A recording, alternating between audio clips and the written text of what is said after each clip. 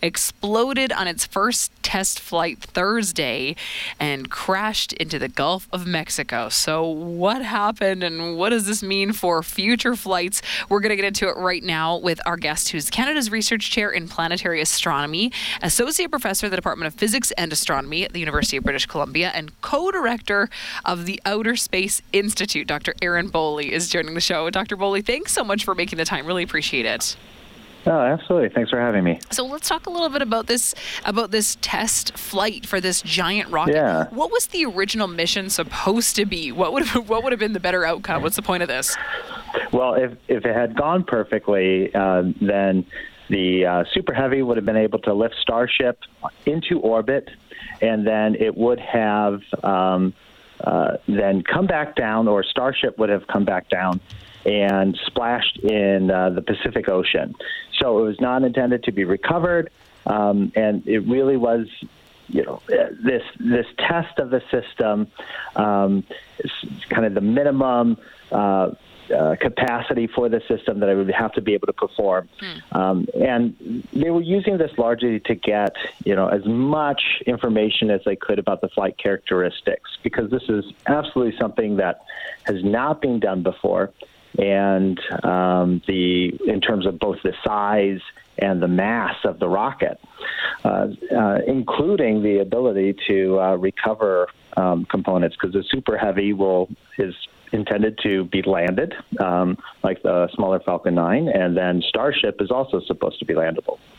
So if this is all supposed to, be a lesson to be learned, are we looking at this like it was a complete abject failure?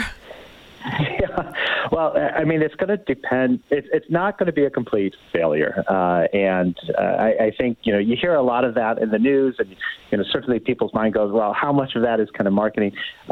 It's definitely not a complete failure, and how much success they get out of it really depends on how much they learn from the experience, what data were able to tell them about why the separation didn't happen, because that's ultimately what happened, at least at that stage, is that the Super Heavy and Starship were not able to separate as planned. And it caused it to tumble. Right. And as I'm reading about it, it says that the images showed that several of the 33 main engines were not firing. Do we know exactly That's correct. How many weren't firing? I mean, how normal is this to happen when you're trying to launch something like this? Yeah, it's not normal to have not all of your engines that are supposed to be firing firing. So that is a big problem, and this is one of those things that needs to be caught in these static tests. For whatever reason, it just didn't happen. Now, this many engines being fired at once is not something that's being done, so it is just hard. But we could really kind of compare and contrast the SpaceX approach to things with, say, the NASA approach or other major space agencies. And, the SLS, the Space Launch System, which had the very successful Artemis 1 mission, that it's taken decades to get to that point. And, there are so many rehearsals and stops and goes. And that's just because failure for a governmental agency is not an option, because, people see their tax dollars at work, and if all of a sudden it blows up on launch, that's a big, big problem. But for a private company like SpaceX, then they don't have to disclose, what the cost of that experiment was. And they can take this approach where they can, accept a much higher risk and just launch the thing and see what happens.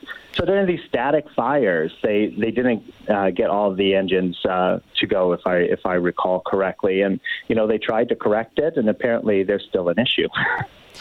Yeah, I mean, Elon Musk himself said that it was the 50-50 odds that this spacecraft would even reach orbit. So I mean, and I have no idea, if he actually, if someone actually knew what the odds were. But yeah, they weren't in their. I don't think the odds were in their favor of getting this particular launch to work. So then why go about it? Why not wait? It seems like it just wasn't ready. Yeah, so I mean, I generally agree with that statement, but this is kind of the back to this government model approach versus where, failure is not an option because the program could get shut down versus a more Silicon Valley type of approach. Let's break things and let's learn as much as we can as we break things.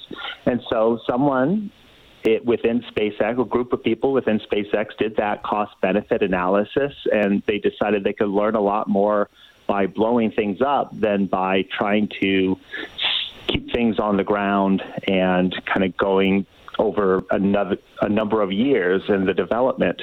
And I think that's, there's an actual calculation that people are trying to make, and it's just an approach. And which model's right? Well, that's hard to say, other than, it's probably not good just to blow things up, but well, you can move faster that way too. But as a private company, their interest obviously is going to be in making money. And the plan is to use Starship to send people to the moon. And there's already interest from investors that want to take part in going to space, the moon, eventually Mars.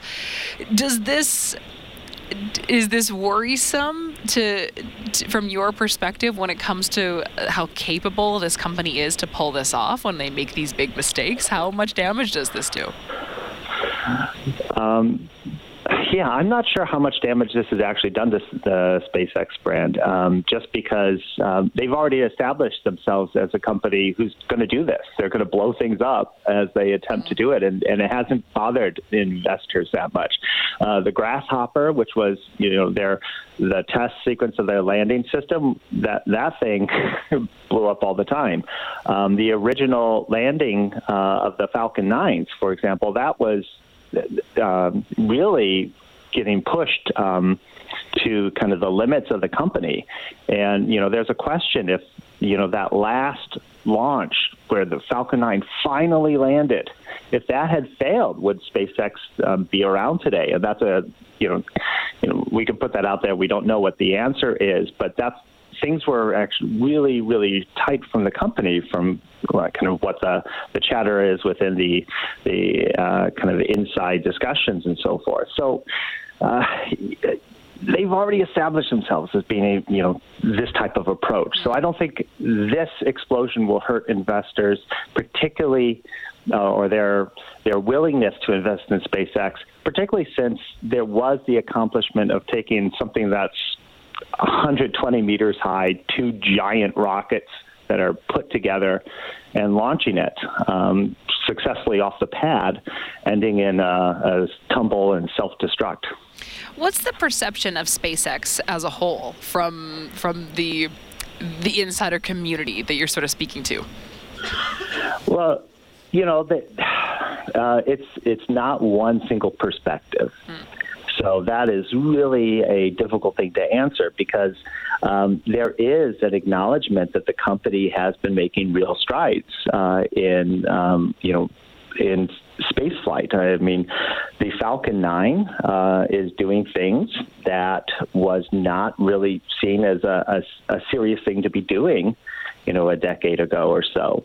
And they're accomplishing it. Their Falcon 9 rockets now are some of the best rockets. And the Crew Dragon capsule servicing the ISS and ferrying astronauts is a really, really good system.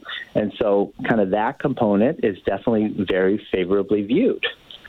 This kind of approach of let's just practice things and not care if they blow up, that's not viewed as favorably, but at least for at least a lot of people. But it must be kind of exciting to watch it. I mean, you do, I suppose, learn something from it. Oh yeah, I mean, I'm sure as a spectacle, it was absolutely amazing to watch, and I mean, these things are powerful, and it is incredible to witness a rocket launch. So I've not seen anything as massive as the Super Heavy. There wasn't anything as massive as Super Heavy, but I've had the privilege to actually see some space shuttle launches, experience those. And I mean, you feel the launch. It's this amazing experience to see humanity accessing space. And to take something like the Super Heavy, or any heavy lift type of rocket, that is quite an experience, whether it is successful or not. And hopefully it is successful. Well, it's certainly been something worth discussing, because it was, definitely a spectacle. Dr. Boley, thank you so much for coming on and sharing your expertise. Great to chat with you as always. Thanks for having me. Of course. Take care. That's Dr. Aaron Boley, who is Canada's Research Chair in Planetary Astronomy. He's also the Associate Professor in the Department of Physics and Astronomy at the University of British Columbia and co-director of the Outer Space Institute, talking, of course, about SpaceX's rocket exploding during its first test flight.